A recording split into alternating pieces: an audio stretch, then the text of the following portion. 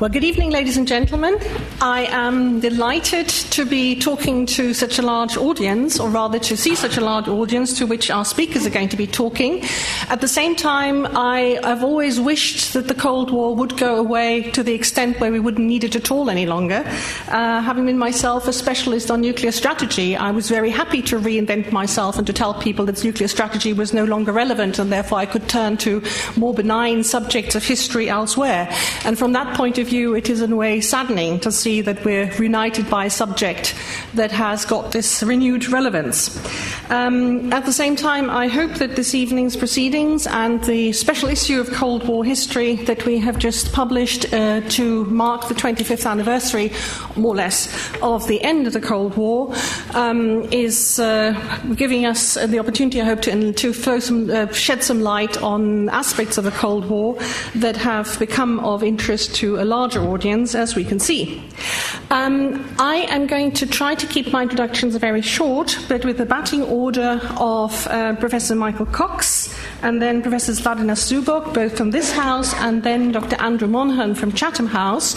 We want to look at issues particularly of historical analogies, historical events that are seen by some, particularly in the case of Professor Zubok's talk, by the Russians as analogies, and the question of the what we can do with history and our knowledge of historical developments, and to what extent we should be careful not to draw the wrong analogies or not to have facile comparisons with areas of the Cold War. So let me briefly introduce, if he needs introduction at all, which I doubt, Professor Michael Cox, who is a founding director of LSE Ideas, a professor of international relations at LSE. Before that, he had an extremely distinguished career which took him from the Queen's University Belfast to California, San Diego, William and Mary in Virginia, Aberystwyth, where he was for a long time, and with postings in other places such as the Catholic University of Milan, University of Melbourne,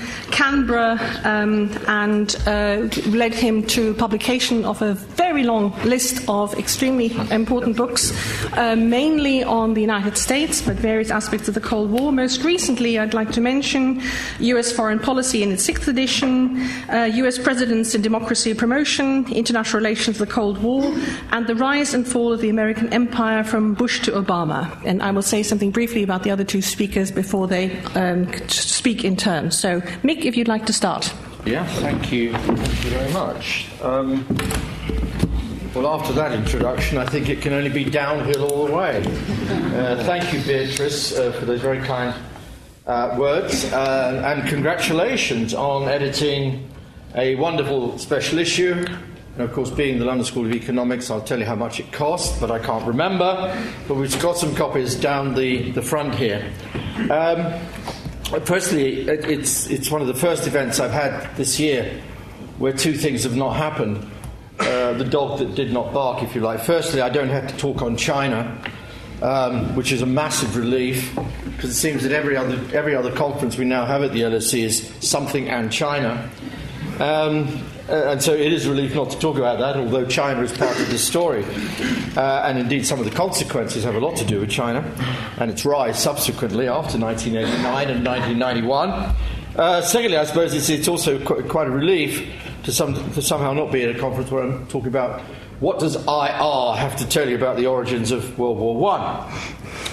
Having said that, we are 25 years after the end of what is, I think, rather lamely called the end of the Cold War. Some would say it ended in 1991 when the Soviet Union broke up.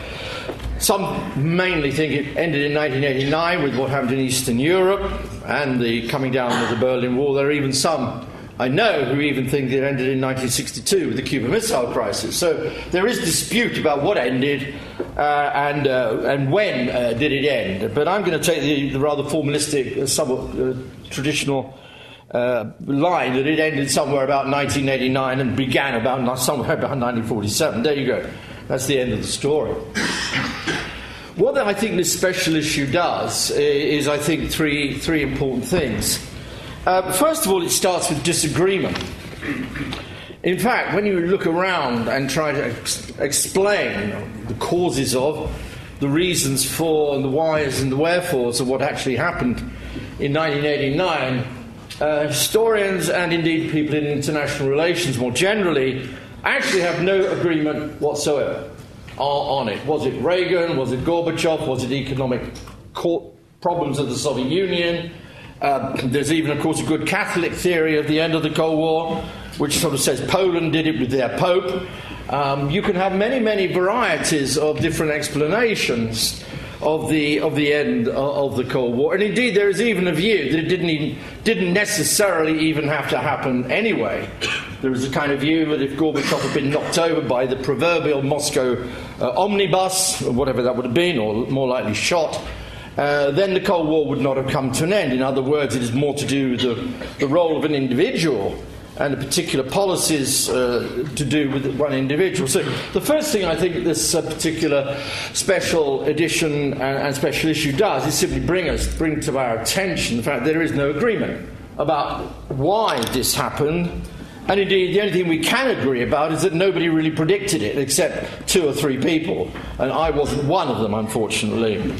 Indeed, if it tells us anything, it's about these famous black swan events. You know, this one, low predictability, high impact. Well, this is a classic black swan event. Very few predicted it, and indeed it did have massive, massive impact. And that brings me to the second point, really, that I think what this special issue does, I think, again, quite importantly, is to show the consequences of the end of the Cold War, leading through then to the end of the USSR a couple of years later, and then on to what we now was rather earlier called a New World Order by Bush 1. The consequences, and this is a banal thing to say, but they were huge and they were contradictory.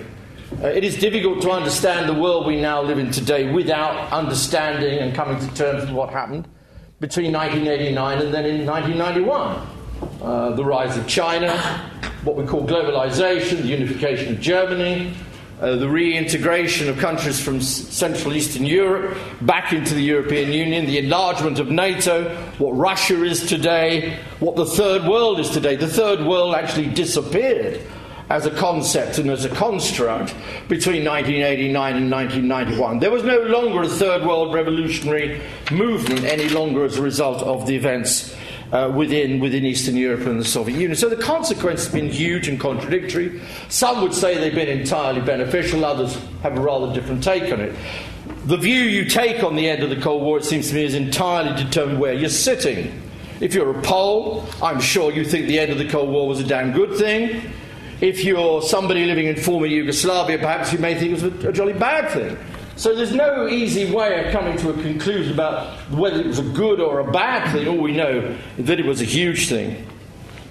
And I think the third thing this special issue does briefly is it still proves that there's lots to say about the end of the Cold War. I mean, I would have thought many years ago, when I was getting rather tired of this particular topic, oh God, we've said it all.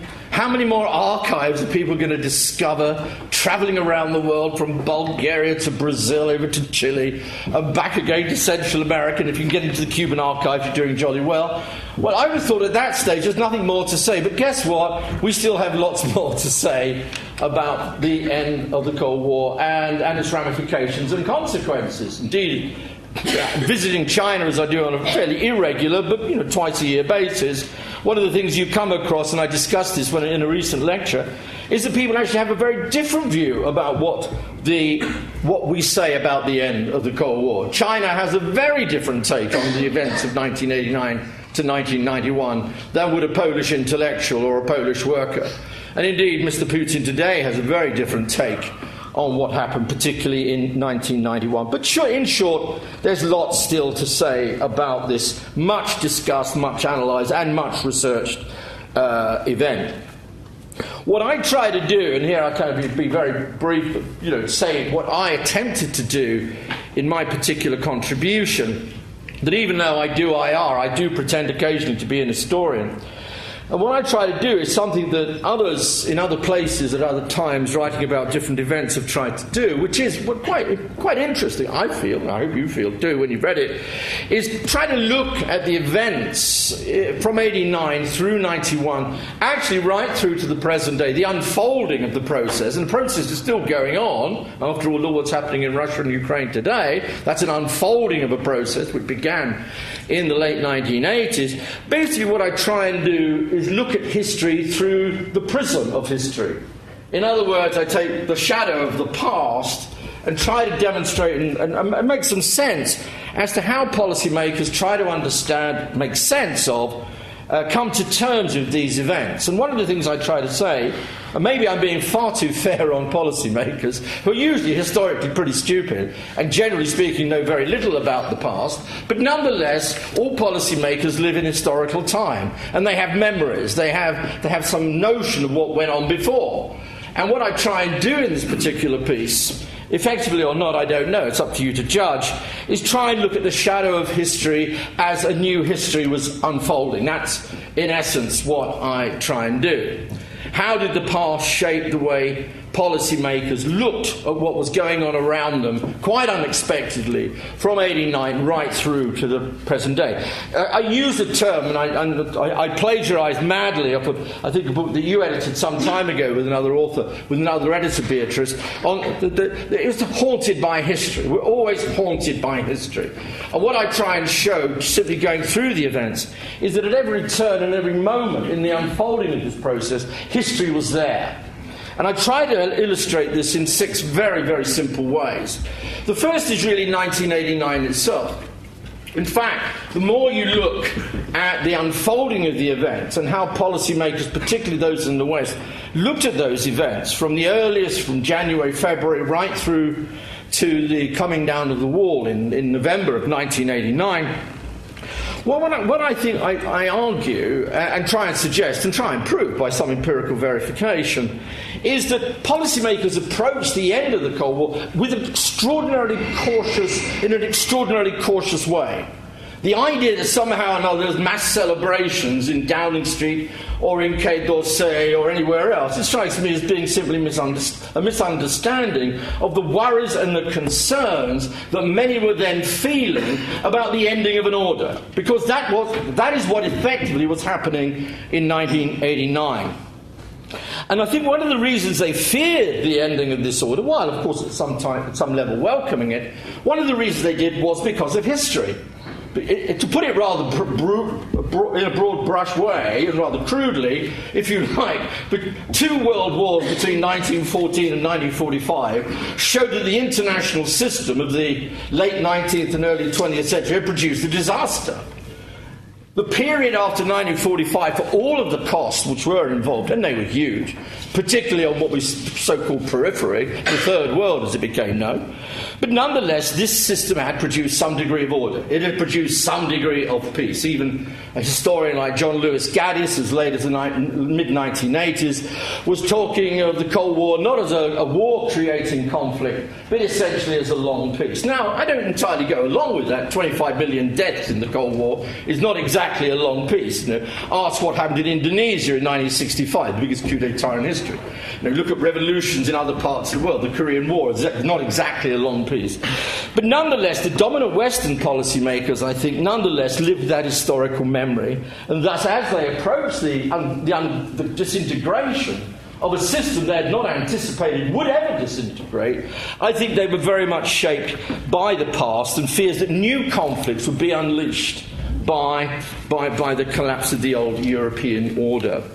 This, in part, was connected to one fundamental question in Europe, the oldest question of all to some degree, that which went back to what Disraeli called the Second Great European Revolution in a famous speech in the House of Commons in, I think, 1871. The first Great Revolution, he said, had been the French Revolution. The Second Great Revolution had been the war which finally led to German unification after 1871 and 1871.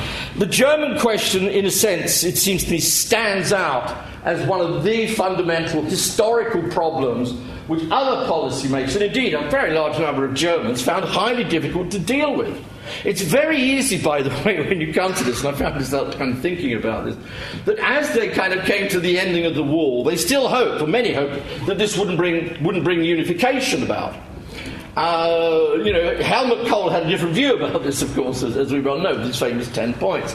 But as that happened, what is really interesting is to look at the ways that different policymakers, both in Russia, certainly in Paris as well, although there's some discussion about that, but especially in this city, and especially one Mrs. Thatcher. I mean, you may not think that Mrs. T had a very strong sense of accurate history, but by God, she had a very strong sense of history. And to put it rather bluntly, she didn't trust the Germans, and she didn't like Germany. But she didn't like the French either, but that's another question. But it wasn't Mrs. Thatcher alone. There was this historically overarching problem, as they saw it and understood it, that there would be no easy way that the new emerging Germany, coming out of the disintegration of East Germany, would actually have anything other than some really deleterious and problematic results over the long term. The power and shape of history again. Even when we move on to the third point of history, the question of the end of the USSR. Again, one would think, reading, today, that there were many in the West, particularly in Washington, who really welcomed the end of the USSR. Again, not true. Simply not true. You would think that the other superpower here, the United States, would welcome the end of the other superpower in the shape of the USSR. We've beaten them. The commies are down, now they're dead. The USSR, they've lost in 89, now they've lost in 1991. Let's raise the Star-Spangled Banner over Moscow. Actually not true. Once again, if you look through the historical record of the time, as opposed to what people have been saying since, history again actually pointed to some real worries about what happens when empires collapse. And again, I think there is this sense that when great powers and great empires, particularly one as problematic with all of its difficulties and contradictions, such as the Soviet Union break up, then what follows is not necessarily a liberal peace. What may follow could be irredentism, a spread of nuclear weapons, the same kinds of problems that normally follow, or the same forms of problems that have always followed the end of all great powers in history, whether China in 1911, or whether you even want to go back to analogies with the Roman Empire. I do think that they came to the situation in 1990, 1991 with great reluctance, and I think part of that was to do with some kind of shadow of history, that when great powers fall, as they have done in the past, what follows, as I used to be taught by my history teacher in the 1950s and 60s, was deep darkness. The Dark Ages followed the end of the Roman Empire, what would follow the end of the Soviet Union. And indeed on the American side, and certainly even on the British side, I think there was a genuine concern with some historical backup for that fear of imperial collapse. I then looked very quickly at the whole use of analogies in the 1990s, and again, it's very interesting. What it comes out at you time and time again. How are you going to make Russia reform? How are you going to take Russia towards reform in order to avoid the worst? Actually, what then comes up in much of the debate, both on the Russian and to some degree on the American and British side, and the French side, is the Marshall Plan and the Weimar Republic. It's amazing how frequently, certainly in 1990, 1991, Russian reformers, which Vlad will talk about later on, constantly go back and say, look what you guys did, the Americans in particular, in 1947-48 with the Marshall Plan.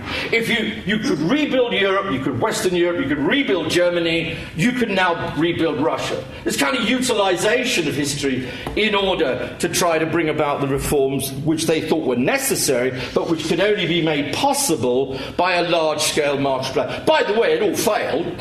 The bankers weren't listening, the Americans weren't listening, nobody was listening, so you could use all the best analogies in history. It doesn't mean to say you're going to change anything, but again, it was interesting that they did so. And once that then happens, what you find in the 1990s is an equally interesting dimension. Russia is going down rapidly. Decline, unemployment, the rise of new nationalist forces in the shape of the so-called Liberal Democrats, Zhirinovsky, the Russian Communist Party under Zhuganov was still getting 20-odd% of the vote, certainly a very large percentage of the vote. The notion of a red-brown alliance between the nationalist and the Russian Communist Party together, what did this smack of? Weimar. Weimar before the collapse, which would subsequently come. And again, very interesting to see how that historical parallel with Weimar played through in the 1990s, indeed right up to the coming of Putin himself. To conclude, I then end really, and you can take the question of history, of course, to Putin, because Putin is a very historically minded figure. He uses, he manipulates, he plays with history with great effect. Don't underestimate it. You know, he plays with 19th century history, he plays with the Stalin question, he plays with the 1990s and points out that he's trying to rebuild Russia because of the terrible things that happened to Russia in the past.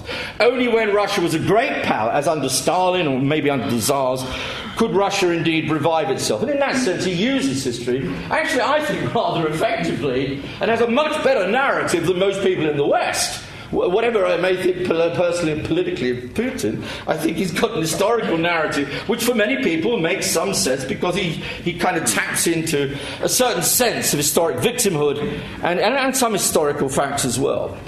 What I finally end up with, of course, is the final historic parallel lesson of history, the use of history or the misuse of history to try and characterize the current relationship between the West, the EU, the United States, NATO on the one side, and Russia on the other.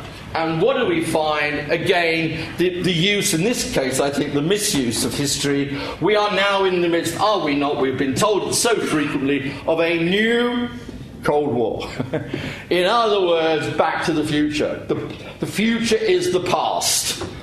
And again, this powerful narrative of the Cold War exerting itself, which only ended 25 years ago, exerting itself yet again in the discussions about the current crisis in Russia's relationship with the West and the United States problems it's having with Moscow. And what I try and do finally here is show this is not only a problematic use of history, I think it's dangerous.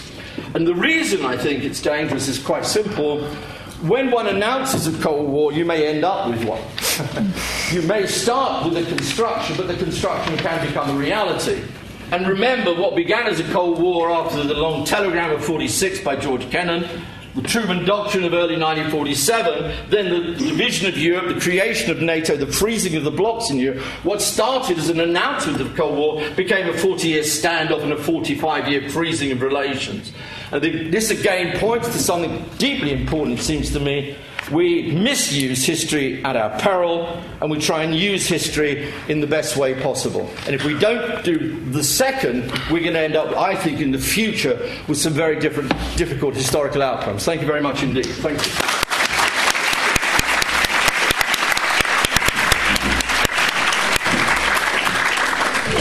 Okay, I'd like to go straight on to Professor Władysław Zubok, who's a great treasure for us because he's, of course, a product of Moscow State University and did his PhD at the Institute for the USA and Canada in Moscow before becoming a fellow of the National Security Archive in America, which was absolutely central to our historical studies of the Cold War.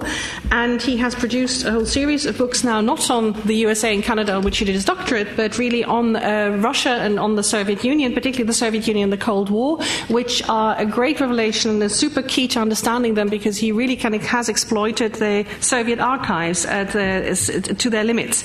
I'd like to draw your attention specifically to the book A Failed Empire, the Soviet Union in the Cold War from Stalin to Gorbachev, 2007, and Zhivago's Children, the Last Russian Intelligentsia.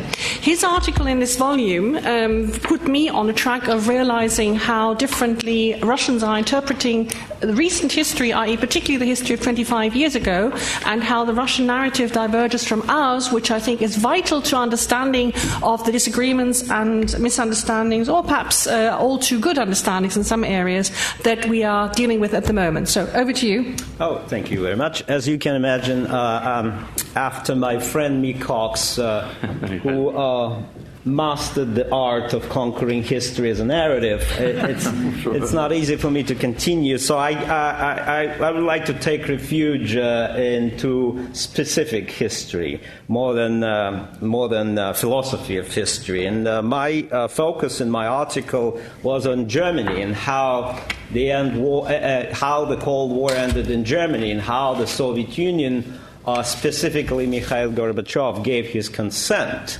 to unification of Germany, not simply unification of Germany, but that unified Germany would stay in NATO.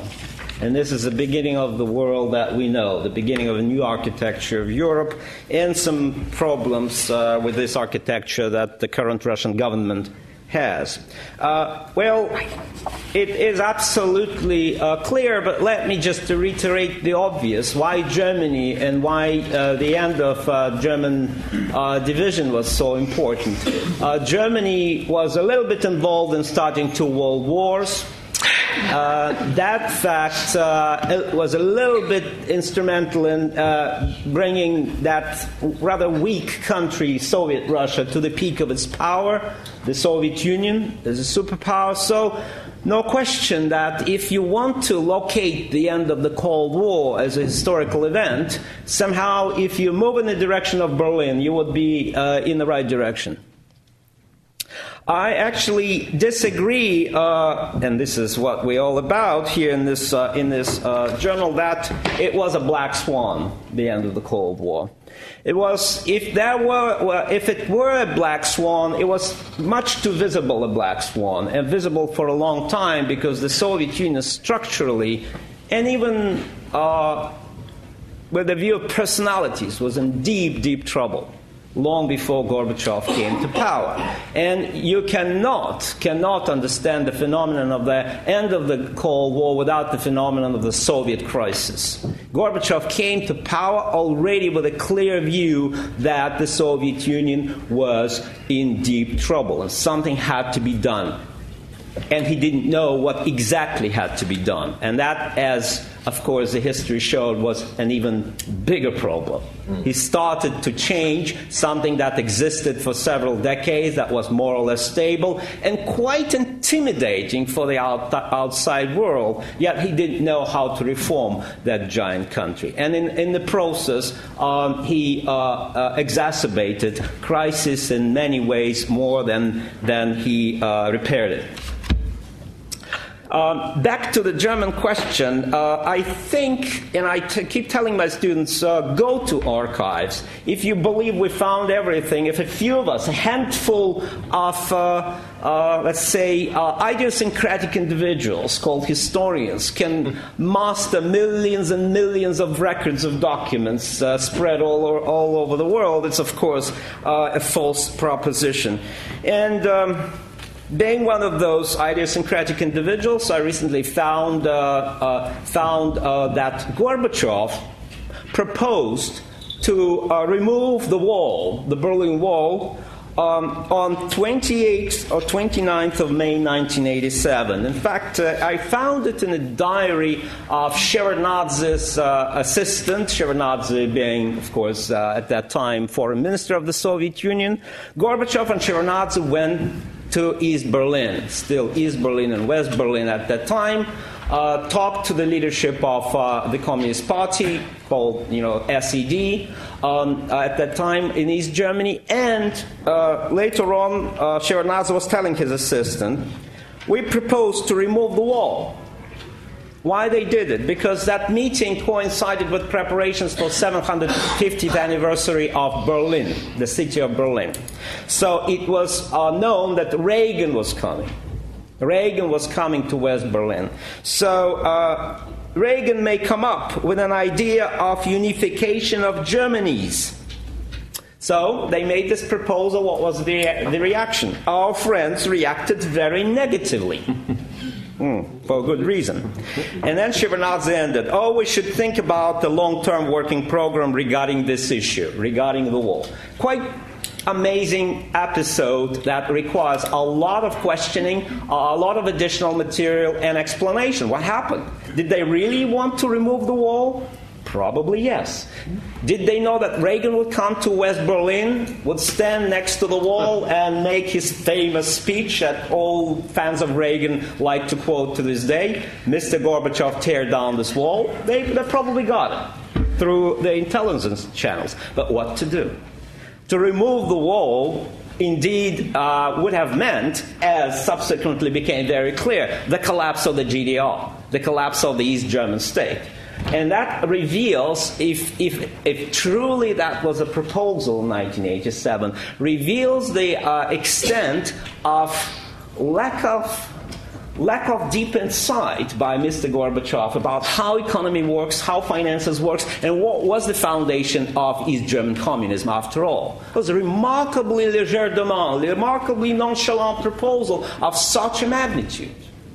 Oh well, if you think that there was any long-term working program prepared after that in the Foreign Ministry, in the KGB, in the Central Committee, you're wrong. Nothing like that was prepared. And why? Because very quickly after that event, domestic crisis in the Soviet Union began to exacerbate and ultimately exploded in the full in 1988-89. So much so that in the fall of 1989, where the events we know from footage, television footage, happened in East Germany, and then in Czechoslovakia, and then throughout the Eastern Bloc, when thousands and millions of demonstrators in East Germany began to demand democracy, and that, by the way, they chanted "Gorby, Gorby." At that time, something else was on Gorbachev's mind.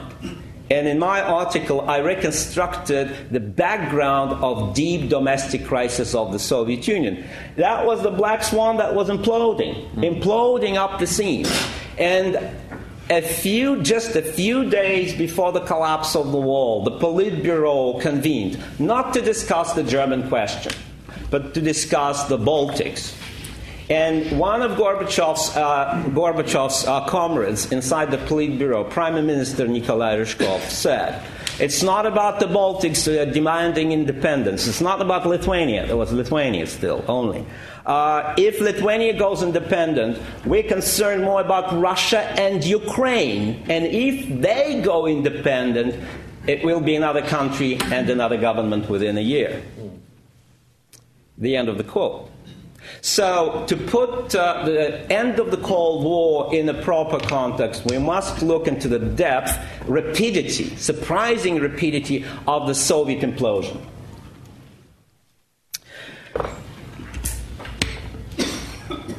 The primacy of domestic crisis of the Soviet Union was so predominant that, in fact, no historian would understand the timetable of German unification and negotiations on the German unification without looking at Soviet domestic events. For instance, many historians wondered why Gorbachev just refused to make a deal after the collapse of the wall. Completely surprising for Gorbachev, like for anyone else. In November 1989, there was a period of 9 months, almost 8-9 months, when the Soviet Union basically stood on a very unrealistic position. Did not quite put up with German unification, and then refused to accept the reality of a united Germany as a sovereign country, unified sovereign country, choosing NATO.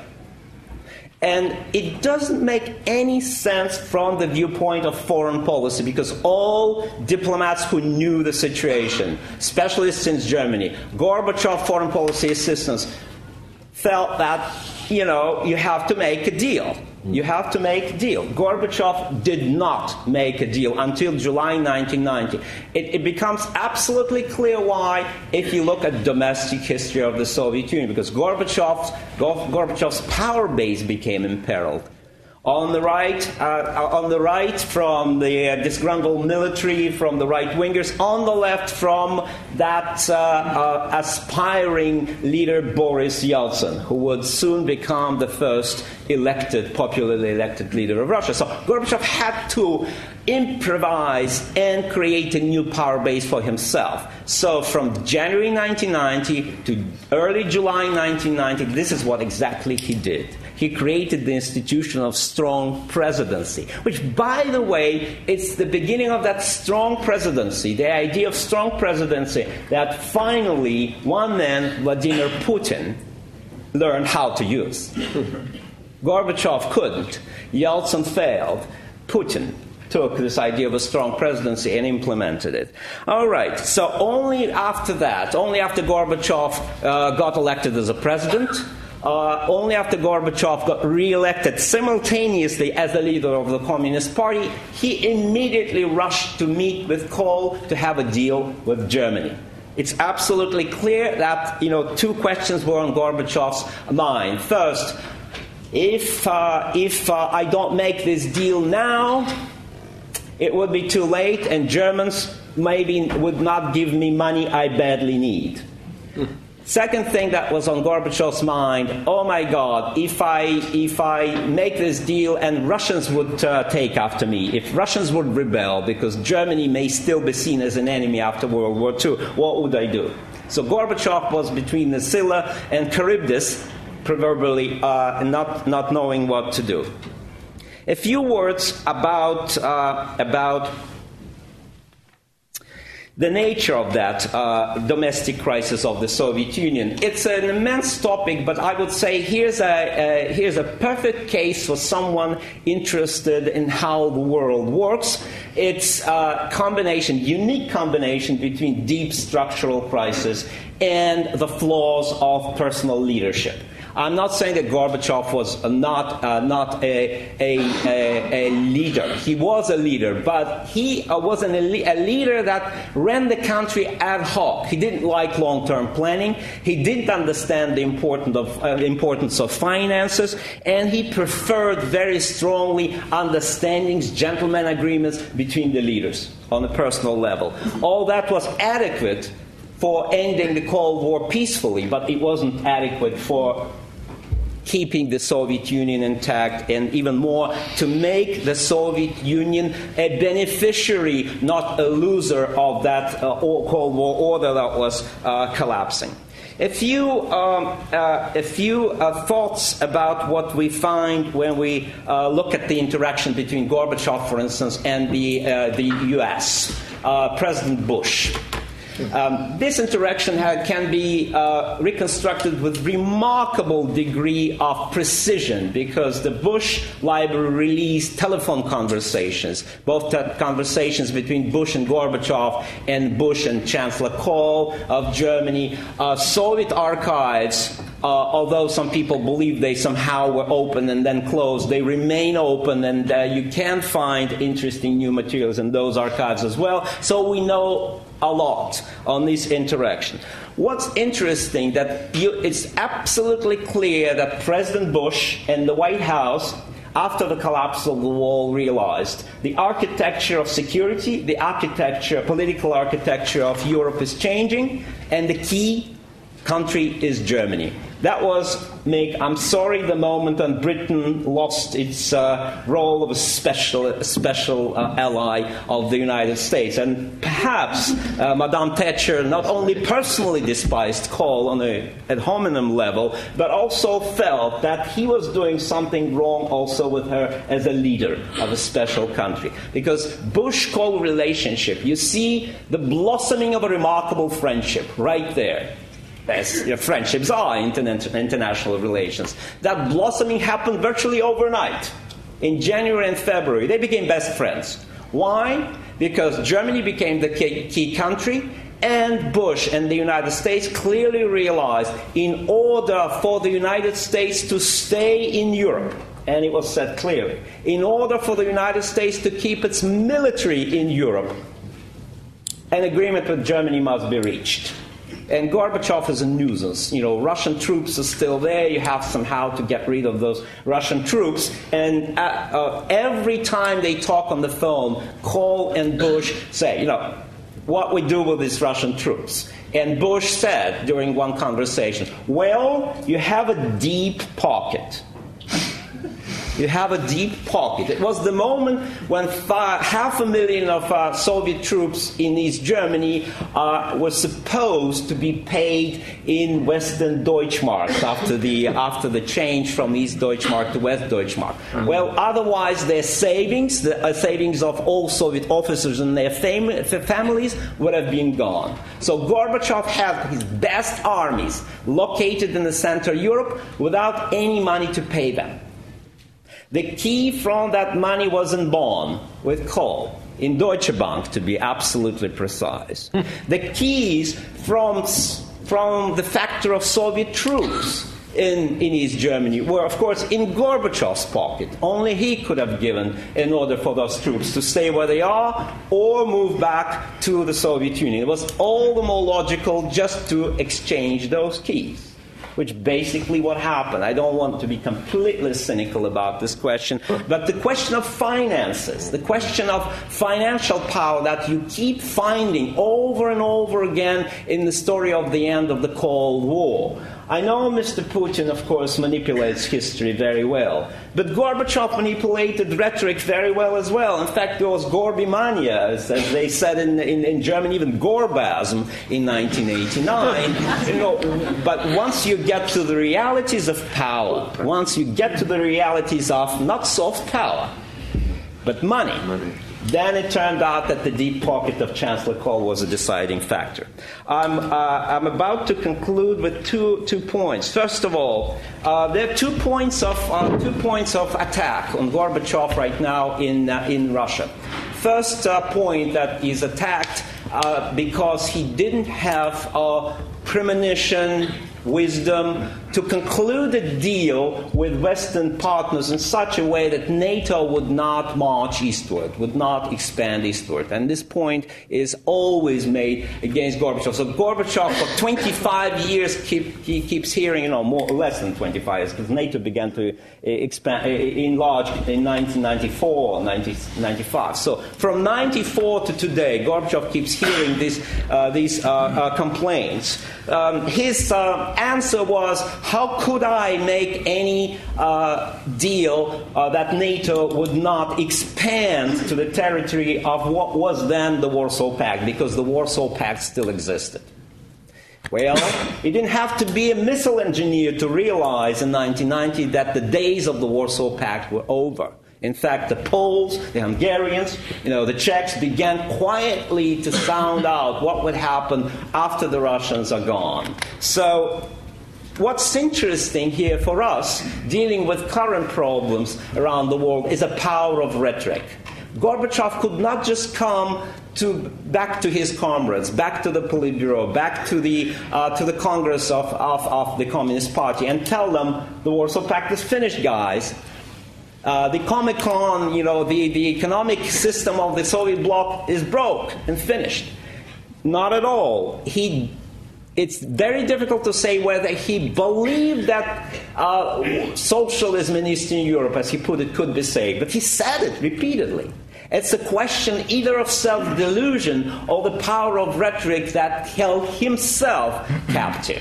So he believed, somehow miraculously, that Warsaw Pact would go on, that the Poles would suddenly turn into best brothers and best friends of Russia. That still mystifies me, but that's what happened. And finally, the power of finances. I cannot say more. Well, usually when you read about the end of the Cold War, what do you get? Power of democracy. Freedom and democracy. Not to deny idealism of millions of people who were in the streets at that time demanding freedom, independence, and democracy. I think money was somewhere very, very important behind the scene in that whole story. I'm prepared to go as far as to claim, as a hypothesis, of course, that the Soviet Union was a creature that died because of globalization. Financial globalization, killed the Soviet Union. The Soviet Union, after the fall of the wall, was not credit-worthy. Germans continued to give the Soviet Union some money, but all other banks stopped crediting Soviet economy. And as some of my Russian friends, after I lectured in Russia recently, when the Western sanctions were proclaimed, particularly financial sanctions, said to me, okay, could you tell us more specifically how many months it took to destroy the Soviet finances? I said about 6 months. About 6 months, remarkably quickly. So, ending with this story, I think Vladimir Putin learned some lessons from that story. Strong presidency, of course, is important. But power of money is equally important. He was, after all, a colonel of the KGB, watching in East Germany how West Germans annexing East Germany with the power of money. He understands that as long as he has the reserve of dollars, the reserve of euros, he's still safe. What else he learned from that lesson, we still have to understand. Thank you.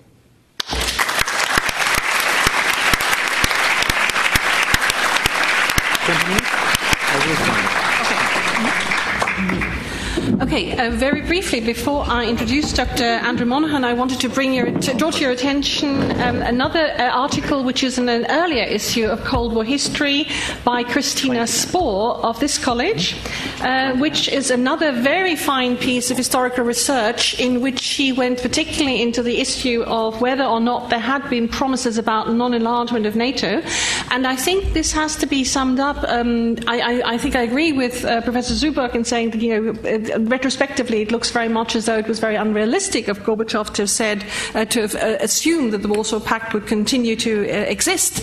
But it is quite important that there were some speeches made, very crucially Hans-Dietrich Genscher, the German foreign minister, in 1990, in a public speech saying NATO is not going to move 1 centimetre further to the west, when, of course, speaking specifically in the context of the integration of East Germany into NATO, where there weren't going to be any troops in East Germany.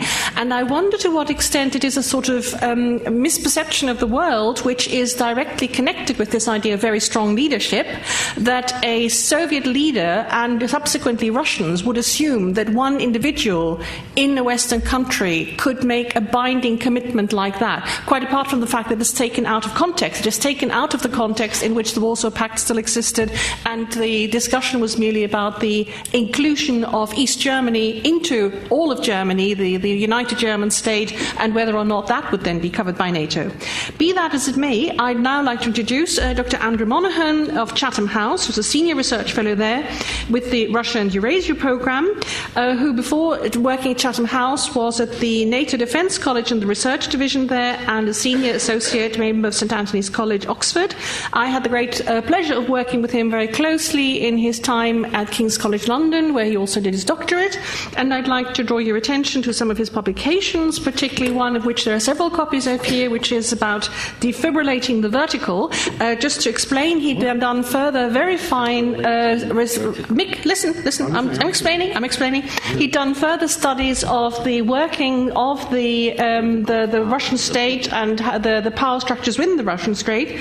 So an earlier publication that he had in International Affairs was an article called The Vertical Power and Authority in Russia.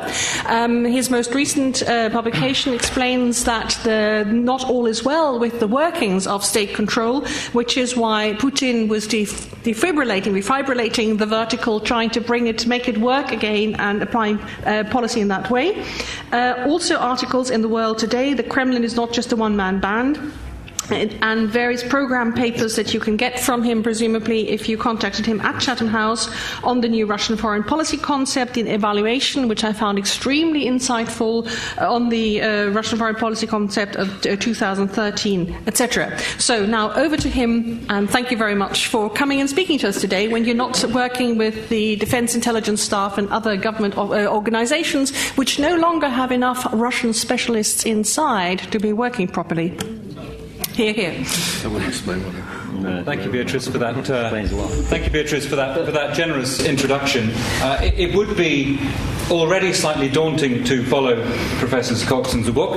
It's even more daunting because what Beatrice didn't say was that Beatrice was my teacher on my MA at King's, and then she was my second supervisor for my PhD. So, somewhat in awe of this, and also since I'm going to be drawing on some of the ideas that she herself has published in this book that was mentioned earlier, Haunted by History. So it's a pleasure and an honour to be here. I'm going to approach the subject of whether there is a new Cold War, but from a slightly different angle.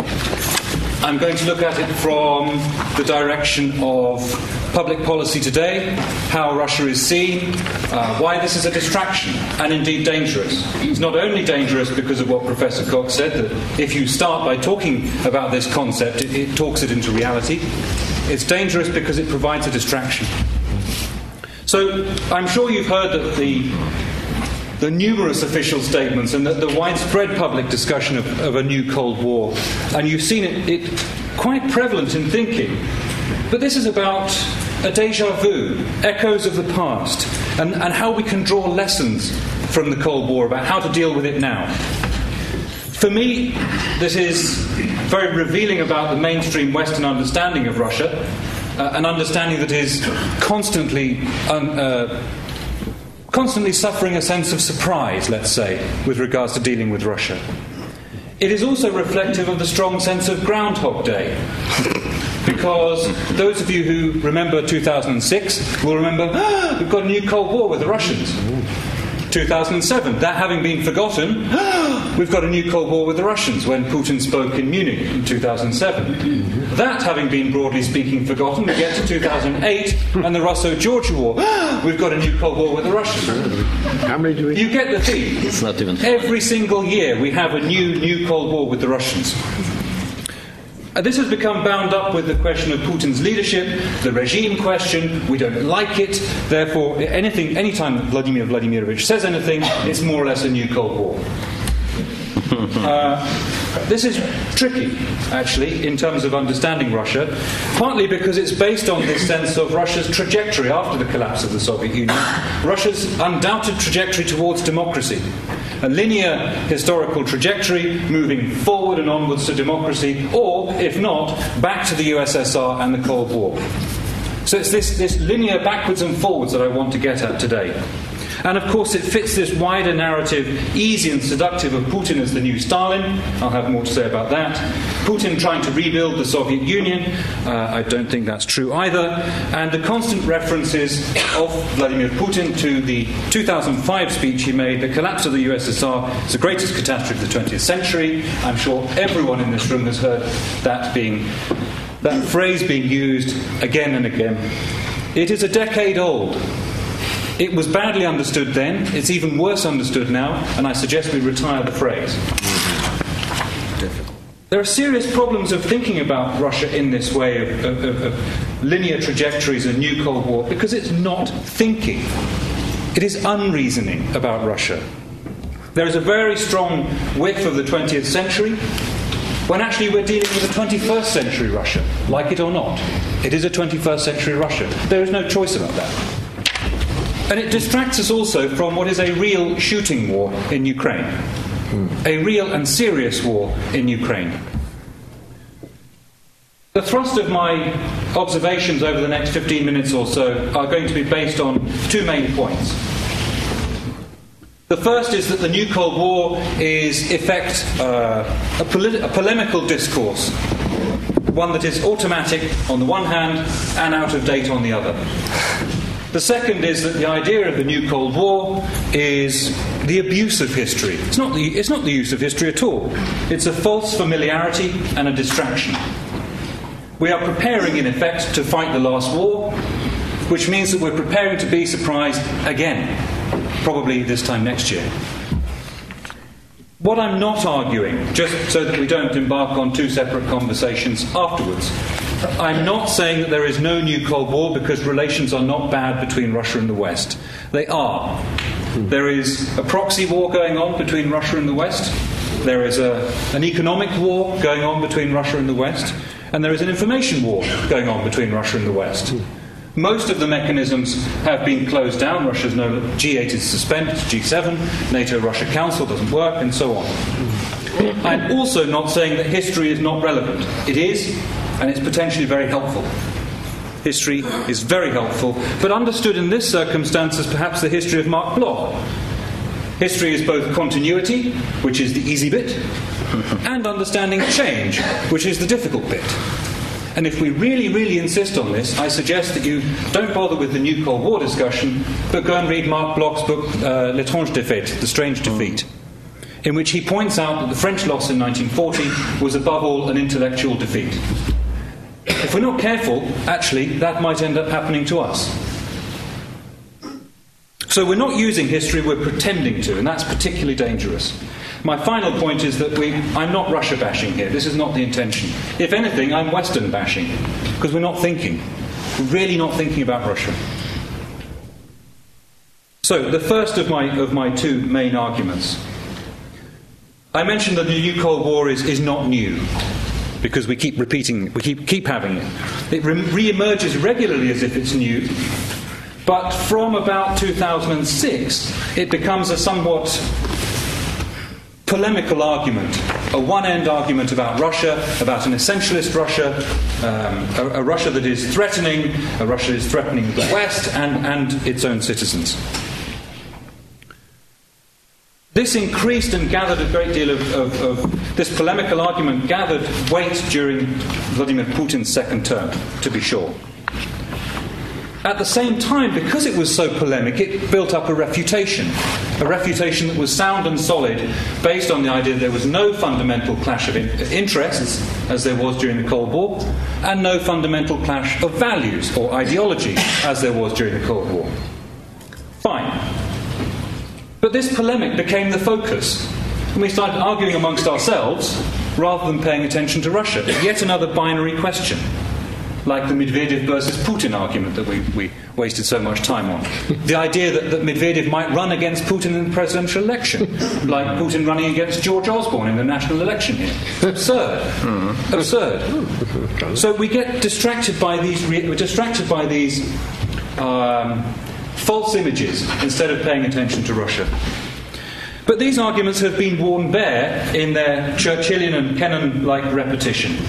People can sound statesmanlike and Churchillian if it's, new Cold War, and point to the Iron Curtain and so on. They're certainly euphonious because they can just quote Churchill. But they are inaccurate. As I say, the new Cold War argument is essentialist, is unchanging, is undeveloping. It does not move with what's going on in Russia. The refutation, at the same time, is increasingly inaccurate. It's inaccurate for two reasons. First, there is an increasingly obvious clash of interest to anyone who decides to pay attention. The most obvious of these is the clash of interests in terms of the divisibility of security in Europe. There is a major clash of interest over how European security should be understood, over the architecture. We see it in terms of, we in the West, NATO, the EU, member states, the Helsinki Final Act and the three baskets of security. The Russians see it differently, as the gap between political guarantees in the OSCE area and political and legal guarantees in the EU and NATO. This is creating for them a division in European security. This is at the heart of all of the European security problems that we have with the Russians now.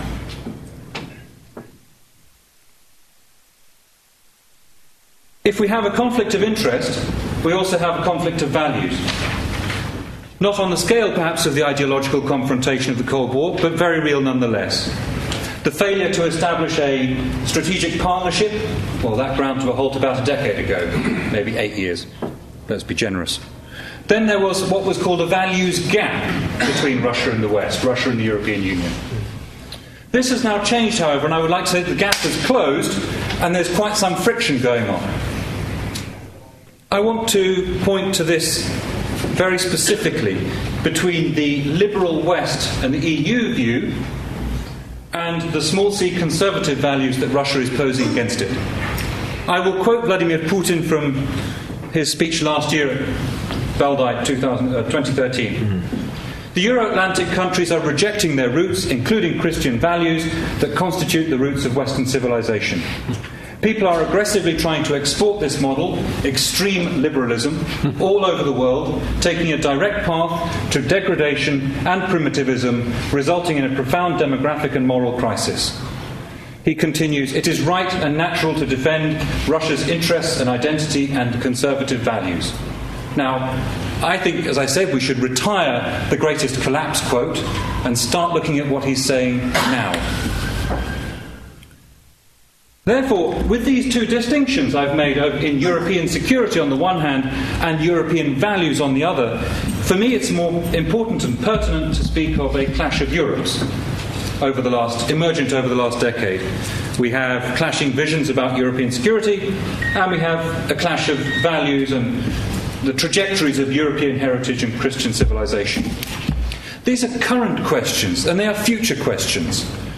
And they can only be resolved by looking at what the statements are and by attempting to address the current questions. However, the new Cold War drags us back. It drags us back into the abuse of history and analogies. This is my second point. The use of analogies, well, I'm not going to focus too much on the Cold War because I want actually to say that we don't really know what we're using the analogy for. As Lawrence Friedman wrote in 2009, this is a very roomy heading, and the Cold War is treated increasingly as an undifferentiated chunk of 40 years of history. We don't really know what we mean by it. Now, sure, Professors Cox, de Bock and Heuser might know about it, but our politicians have no idea. And what you have, therefore, is a question of memories having faded, but scars, in some senses, lingering.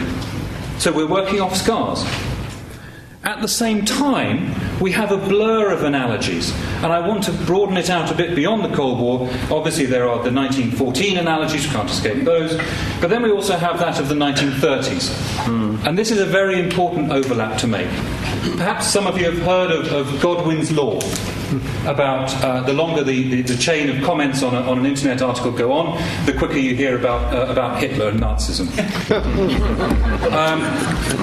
I'm going to add a Monaghan's addendum to this and say that the times you hear about the Russia-Western relationship are the increasing number of times where the Nazi relationship is brought in, the Nazi analogy is made. So alongside the Cold War we have Anschluss and Sudetenland for the nasty Russians. And on the other hand, we have Munich and the Molotov-Ribbentrop Pact for the nasty, guilty us. Emphasizing this, we have Putin as represented not only as Joseph Stalin, but also Adolf Hitler. So he's a sort of Hitlerian Stalinite blend. And Saddam Hussein. Yes, I mean, but actually this leads exactly to the next point, that we don't know what we're talking about. The Nazi analogy has been used every year pretty much since Korea. Unfortunately, we had to wait until the Vietnam War for the antidote. But ever since, it's been Munich versus Vietnam. Whether we're talking about Iraq or whether we're talking about Russia. So what we're doing is we're emptying this out into an indistinct blur of apparent analogies. I won't belabor the point here, but of course what we're doing is this is alarm bell history. This is history as myth. This is Beatrice's excellent book, Haunted by History. History as myth, history as sacred tale. This is about the recognition of the idea, not the familiarity with the history. You are short-circuiting an argument by this technique. You're substituting hard thinking about things as they are with easier thinking about some kind of self-created pattern. Analogy builds on analogy to create an artifice. So we have no idea what the Russians are doing. This abstracts and obscures. Let me give you two examples of why. First of all, during the Crimean operation, most of the articles I read on this, including many senior Russianists, kept talking about, this is like Sudetenland, Anschluss, Sudetenland, Anschluss. Actually, it would be helpful to look at what the Russians are doing militarily, not keep talking about Sudetenland.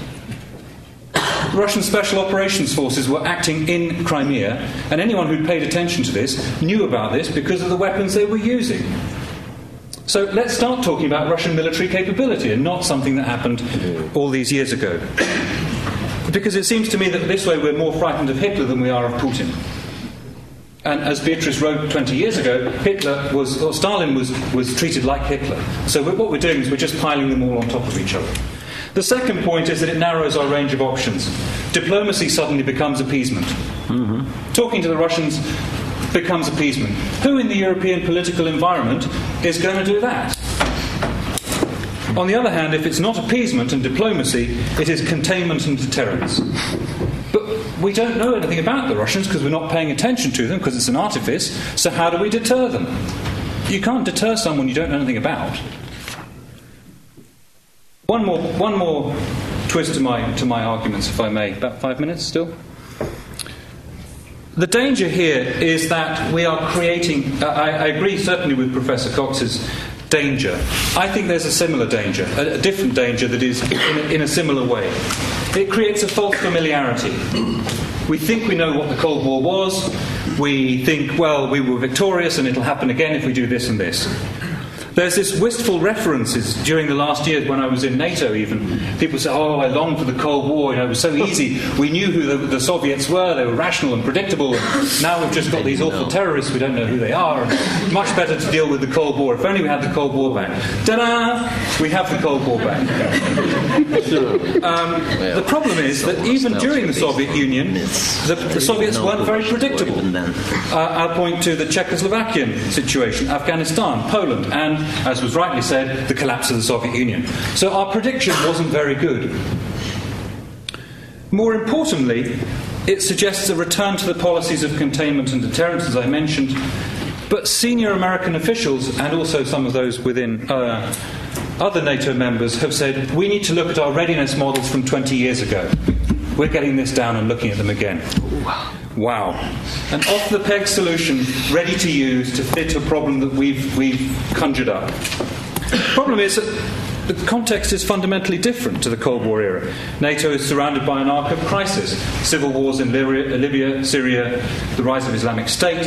Everyone's number one threat, at least as far as NATO members are concerned. All the senior members have said this is the number one threat. It assumes also... not only that this context, that it doesn't adapt this context, it also assumes that the preparations and model from 20 years ago were correct. That's not actually true. A, they weren't tested, and B, if you read Soviet military theoreticians from the late 80s, they thought that, well, we might have a stab here. We might be able to win. Now, whether that was correct or not, it's certainly clear that Western planners had misinterpreted Soviet military planning.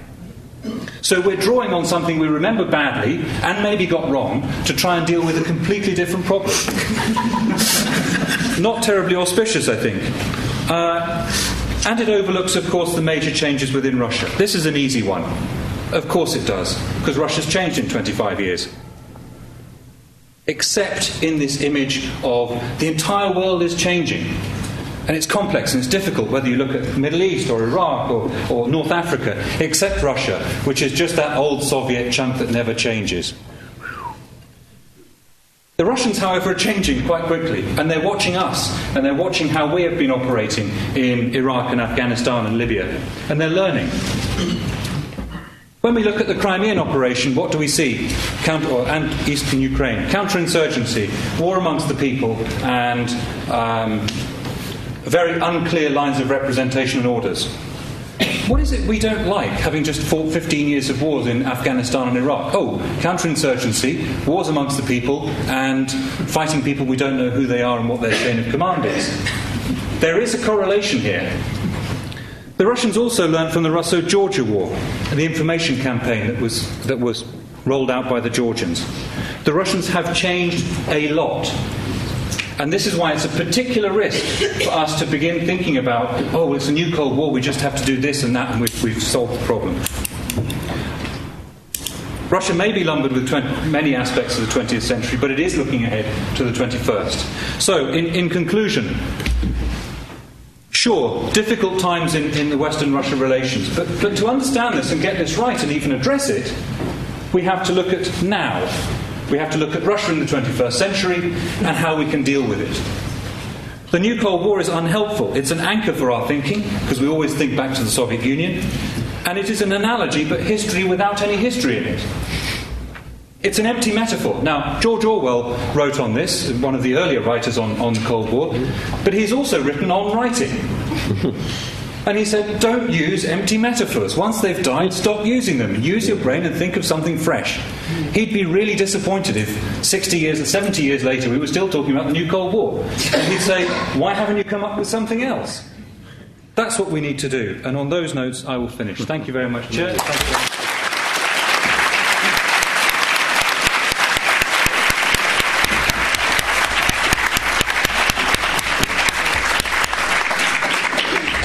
Well, thank you very much for 3 extremely stimulating presentations, and I'm very glad that we could come up to the very present with the very last one. We have got 17 minutes for questions and answers, to which I will immediately invite Dr. Jonathan Isle of RUSI, and otherwise please identify yourselves if I don't know who you are. Thank you. Jonathan Isle from RUSI. Hi to Mick. My question is to Mick. These historic analogies, I mean, we're very good at spotting them. We're very good at laughing at them, as Andrew has done for most of his presentation.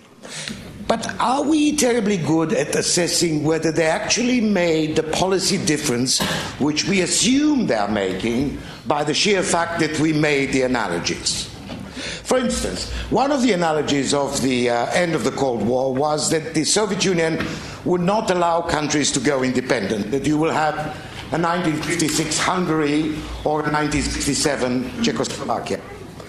But it didn't happen, and we didn't pay too much attention to it.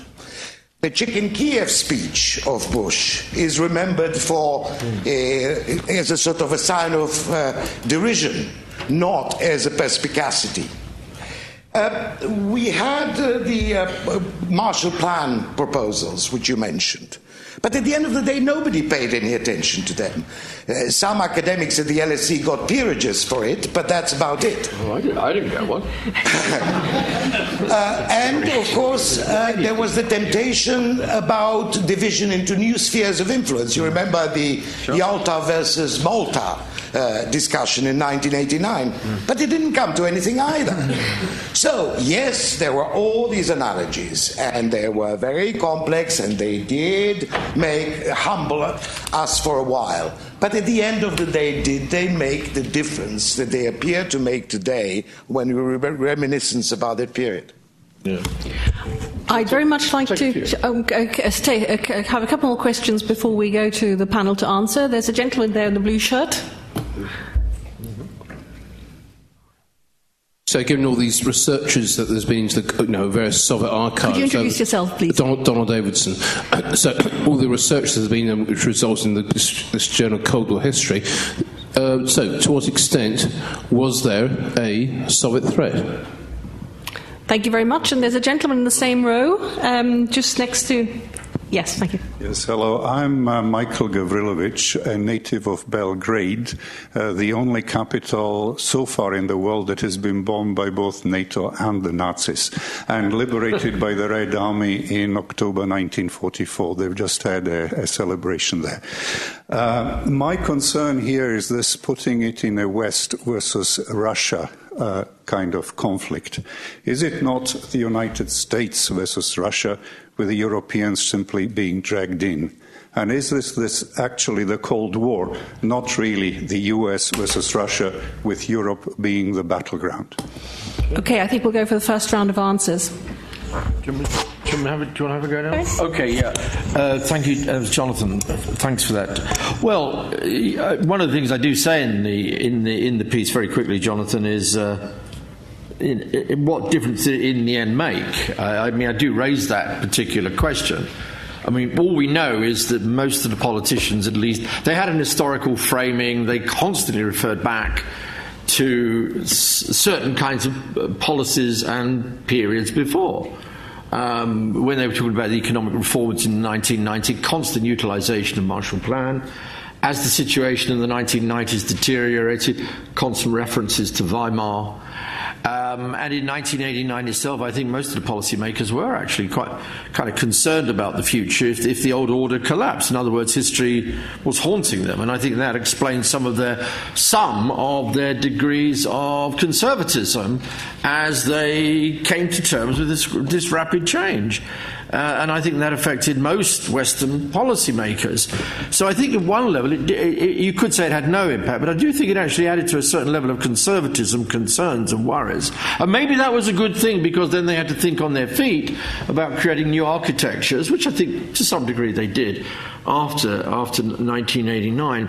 The one person, of course, the one place I think it did make a difference, particularly in relationship to Germany, I think it did make a big difference in relationship to Britain.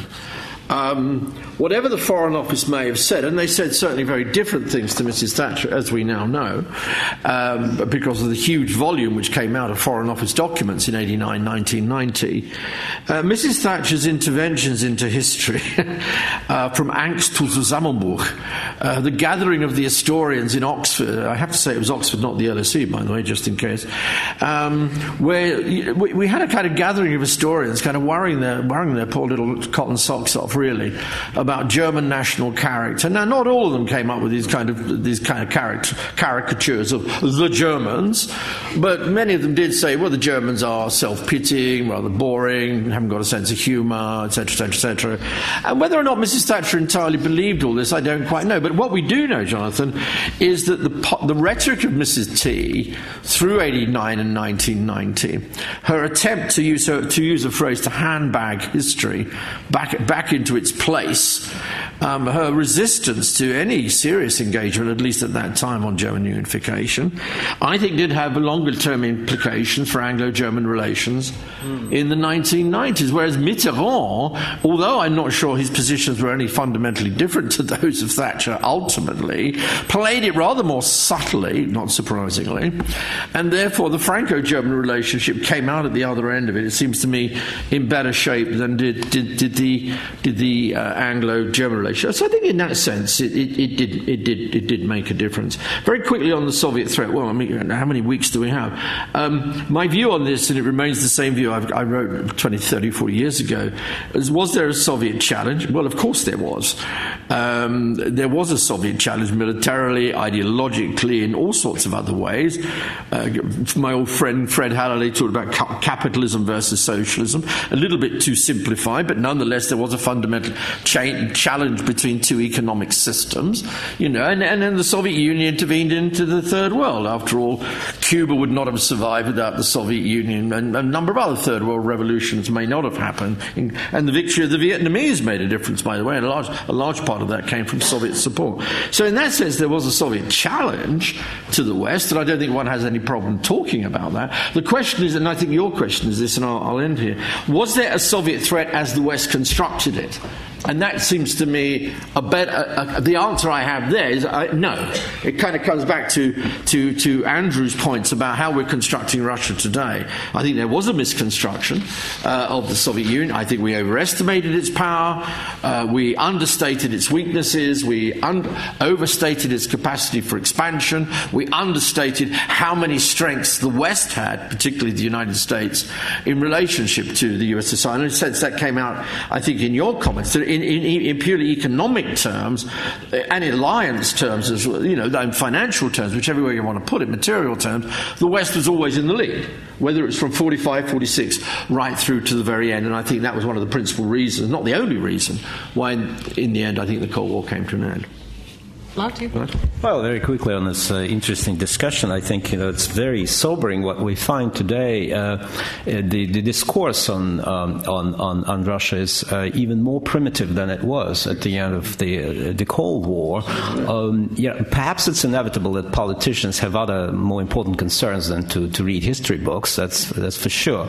Let's not forget also another interesting thing, that it was Chancellor Kohl, that proved to be the most effective leader, at least for his own country, at the junction in 1989, 1990, the man who was considered absolutely unintellectual and was actually derided by all previous German, chancellors for that. So the man that was, relatively free from history, relatively free from what you call culture, was able to act with remarkable freedom. That may be terrifying. But he was an historian. Very interestingly, he was very, very driven by his reading of history. So, he just pulled something and all history went down the toilet at that time. He just acted from scratch. Of course he was a historian, not to an extent that not to realize that's a unique moment. And uniqueness of moments sometimes is a thing that you have to have in mind. Everything is possible. There are moments in history when everything seems to be possible, and he took advantage of it. Can I just quickly add one quick point, because it comes up to the US question very quickly. One of the things that Vlad has emphasized, which I don't think gets enough emphasis largely in the American literature and the American various American ways of thinking about this was not just an American story. I mean, this is really crucial in terms of actually understanding. There's a European dimension to this, and as Vlad, I think, correctly emphasized, there's a very powerful German dimension to this. Indeed, Mary Sorotti, who's a very great historian of this period, on 1989, what she shows that through 89, whereas Bush was deeply conservative, worrying, he kind of caught up with history, caught up with things, but only very, very reluctantly towards the very end, who in a sense shaped it? It was dear old Helmut. Cake-eating Helmut. And also he had the money, and that's the other thing about the Marshall Plan. The Marshall Plan was an analogy with what the Americans did in Western Europe. But who ponied up in 1990 and 1991?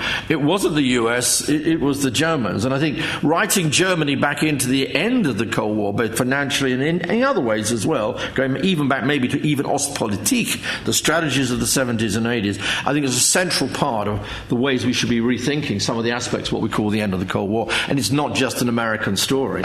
Well, in other words, the conclusion for our students at the LSE, we should teach history that mobilizes, not paralyzes. Quite right. And before we turn to Andrew, I'm adding as a question for him in particular. If we do understand, however, that there is a profound misunderstanding between East and West, or rather that there's a disagreement on how to read history, what's the answer? There you go. That was an easy question. Oh, great. Wow. Thank you. She was your supervisor. Yes, she was my supervisor. Yeah, you can all tell now. Wow. I need a drink. Not just yet. Right. Jonathan, very briefly, I'm not laughing at analogies. I think they can be quite useful in some senses. But I do want to make the point and make it clear that very often, and increasingly often, they come to the absurd. And that's where we're deluged by absurd analogies at the moment. Where we don't even remember our yesterdays. With this idea of Putin as every single Russian leader since Ivan Grozny, and as well Adolf Hitler. I mean, it becomes distracting. It chokes the discourse, and it prevents us from looking at what's going on, as I mentioned with regards to Crimea. So please don't assume I'm laughing at them. It's a very serious matter. But on occasion it becomes absurd, which becomes, yes, I think we need to puncture that absurdity. The gentleman who asked about, bless you, the West versus Russia.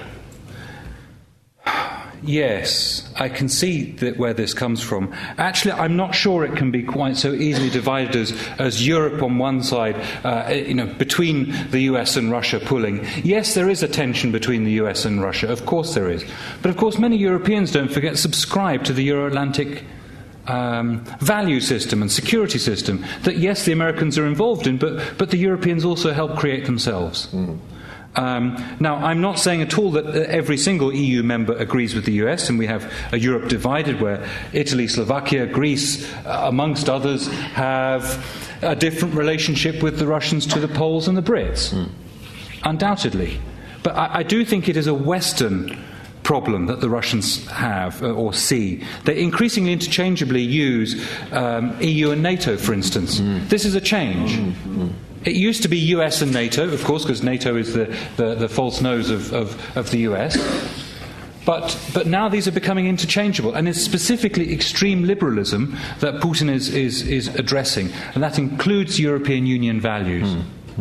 So not just the democracy promoters from the US and the neocons and so on that you might be expected to anticipate, but EU values also. Right. Maybe more questions? There'll be more questions. Profound misunderstanding, and what do we do about it? Well, if I knew that, I'd probably be so well paid that I wouldn't be sitting here. Okay, let's move on to more questions. It's a very good question. I think the first practical thing we have to do probably is anticipate the Russian proposals next year for a rethinking of the Helsinki Final Act Treaty. Now, in 2008, the Russians once again proposed the idea for a new European security architecture, or a treaty to discuss it, a big Europe. Obviously, we've forgotten about that because it happened 5 or 6 years ago, so why would we remember? Unfortunately, the Russians haven't. forgotten it, and they're going to they're already reproposing it on second two-track diplomacy, but they're going to forward it again next year. And my particular answer to this is that we should try and anticipate them. We should have a discussion within NATO and say, right, well, this is what we think a European security architecture for the 21st century should look like. What do you reckon, Moscow? We won't get a response, but it will at least proffer a discussion. I think we have a time for just a very, very short last round. There's a lady in the third row, and please keep your questions and your answers really brief this time round.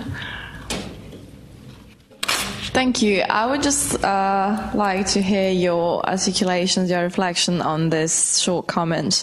I appreciate what you said about the abuse that we might have with our historical concepts, but I think that in the West, our mistake could be just in terms of we're trying to find some explanatory platform for our relationship between West and Russia. The problem is the way Putin abuses history, because he wants to create a platform to justify his political military actions. And I think this is a major difference between the way we might abuse history in the West and the way he abuses history in his territory, because he explains one version of history to Russians, one version of history to non-educated parts in Ukraine, and another version of history in the West. So, thank you very much. And the lady over there? Yeah, I wonder, why is Putin so concerned about the European values? Does it have anything to do with economic problems in Russia? And the last one here in the front row. Hi, thank you. Just a point of language. The USSR cannot be an empire. By definition of an empire, you have to be a religious construct.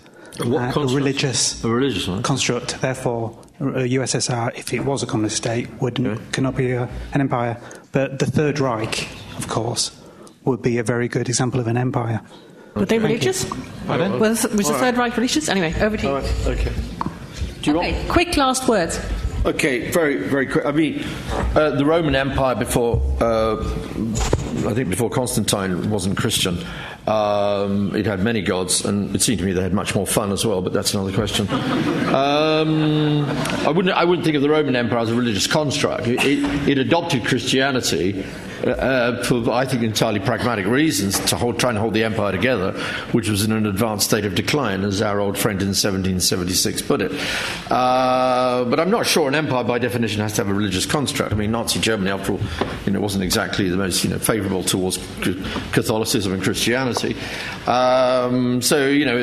You might say the United States today, well, it's religious, but is it an empire? I don't know. So I'm not so sure. I have no problem calling the Soviet Union in some sense an empire, but I kind of use the terminology in fairly promiscuous ways. But then I'm an international relations scholar, so I can be as promiscuous as I like, unlike my dear friend Vlad here, who knows some real facts.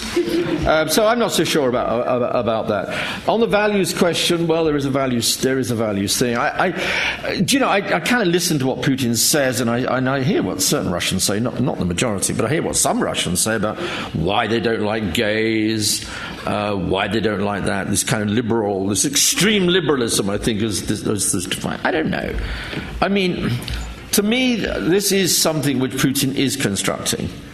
Now, whether or not, and Vlad will know much more about this, whether or not it's genuinely believed, then if it is genuinely believed and is genuinely absorbed as part of this ideological thing we call Putinism, then that makes it more worrying. That does make it worrying, because there is a values gap then, and I'll hear what you say on that.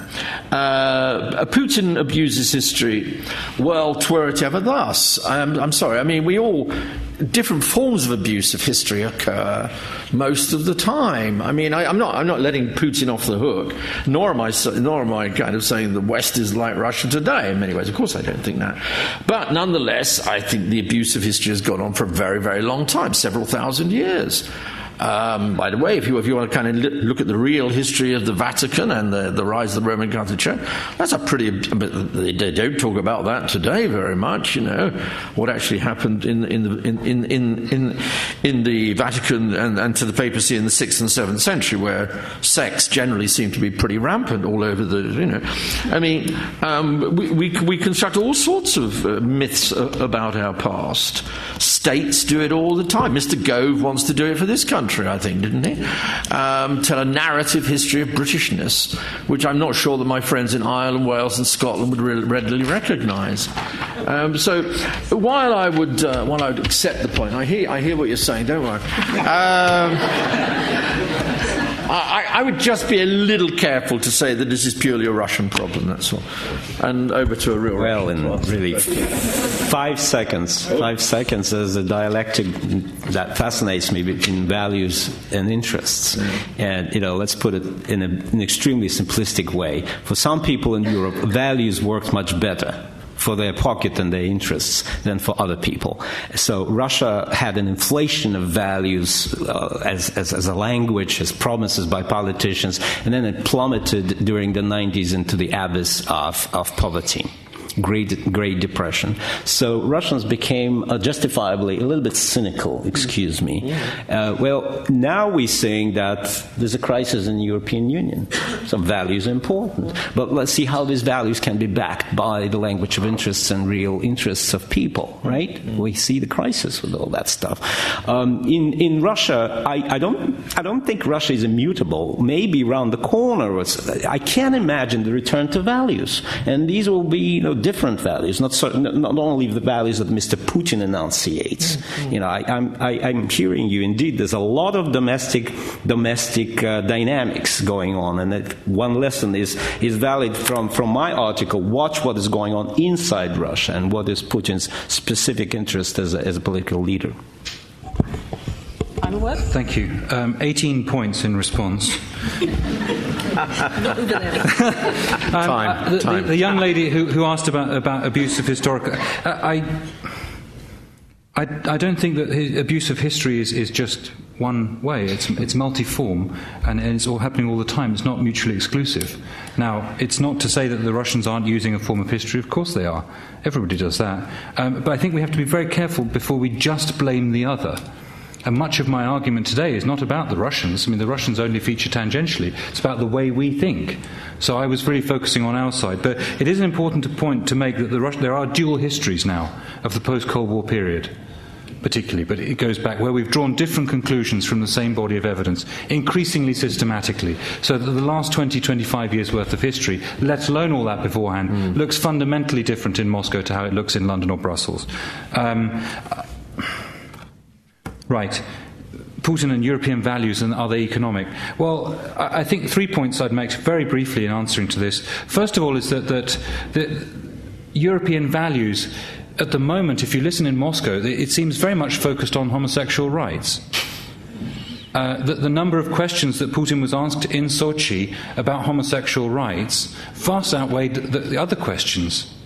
And his response was very clear. Yes, this is important, but it's not right at the top of Russia's priorities at the moment. We've got numerous other things that we need to worry about the cohesion of Russian society even. So 1 point. 2 points is that the business and economic aspects, I think that certain aspects of the European value system, based on contracts, for instance, is fundamentally different to the way that Russia often does business, which is more based on network than contract. And third, there is a concern, I think quite deep concern in Moscow amongst the leadership, and this is really the important point. The other two are sub-points. There is a concern about Western values and the democratization process, about creating a colour revolution in Moscow. That's what causes the angst about what's going on in Ukraine, the idea that democratic values might be foisted upon Moscow somehow, alien democratic values. So I think it is, in part, yes, one can be a degree cynical about it and say it's all economic, but there are actually questions of values here as well. Well, thank you very much for my 3 speakers, and I'd like to ask you to excuse me for the fact that I was a bit worried about now revisiting the decline and fall of the Roman Empire in its totality in 1,000 years. But other than that, thank you so much for your very insightful and also passionate comments. but also thanks to Luke in particular and to Dan for having organised this and for this with me.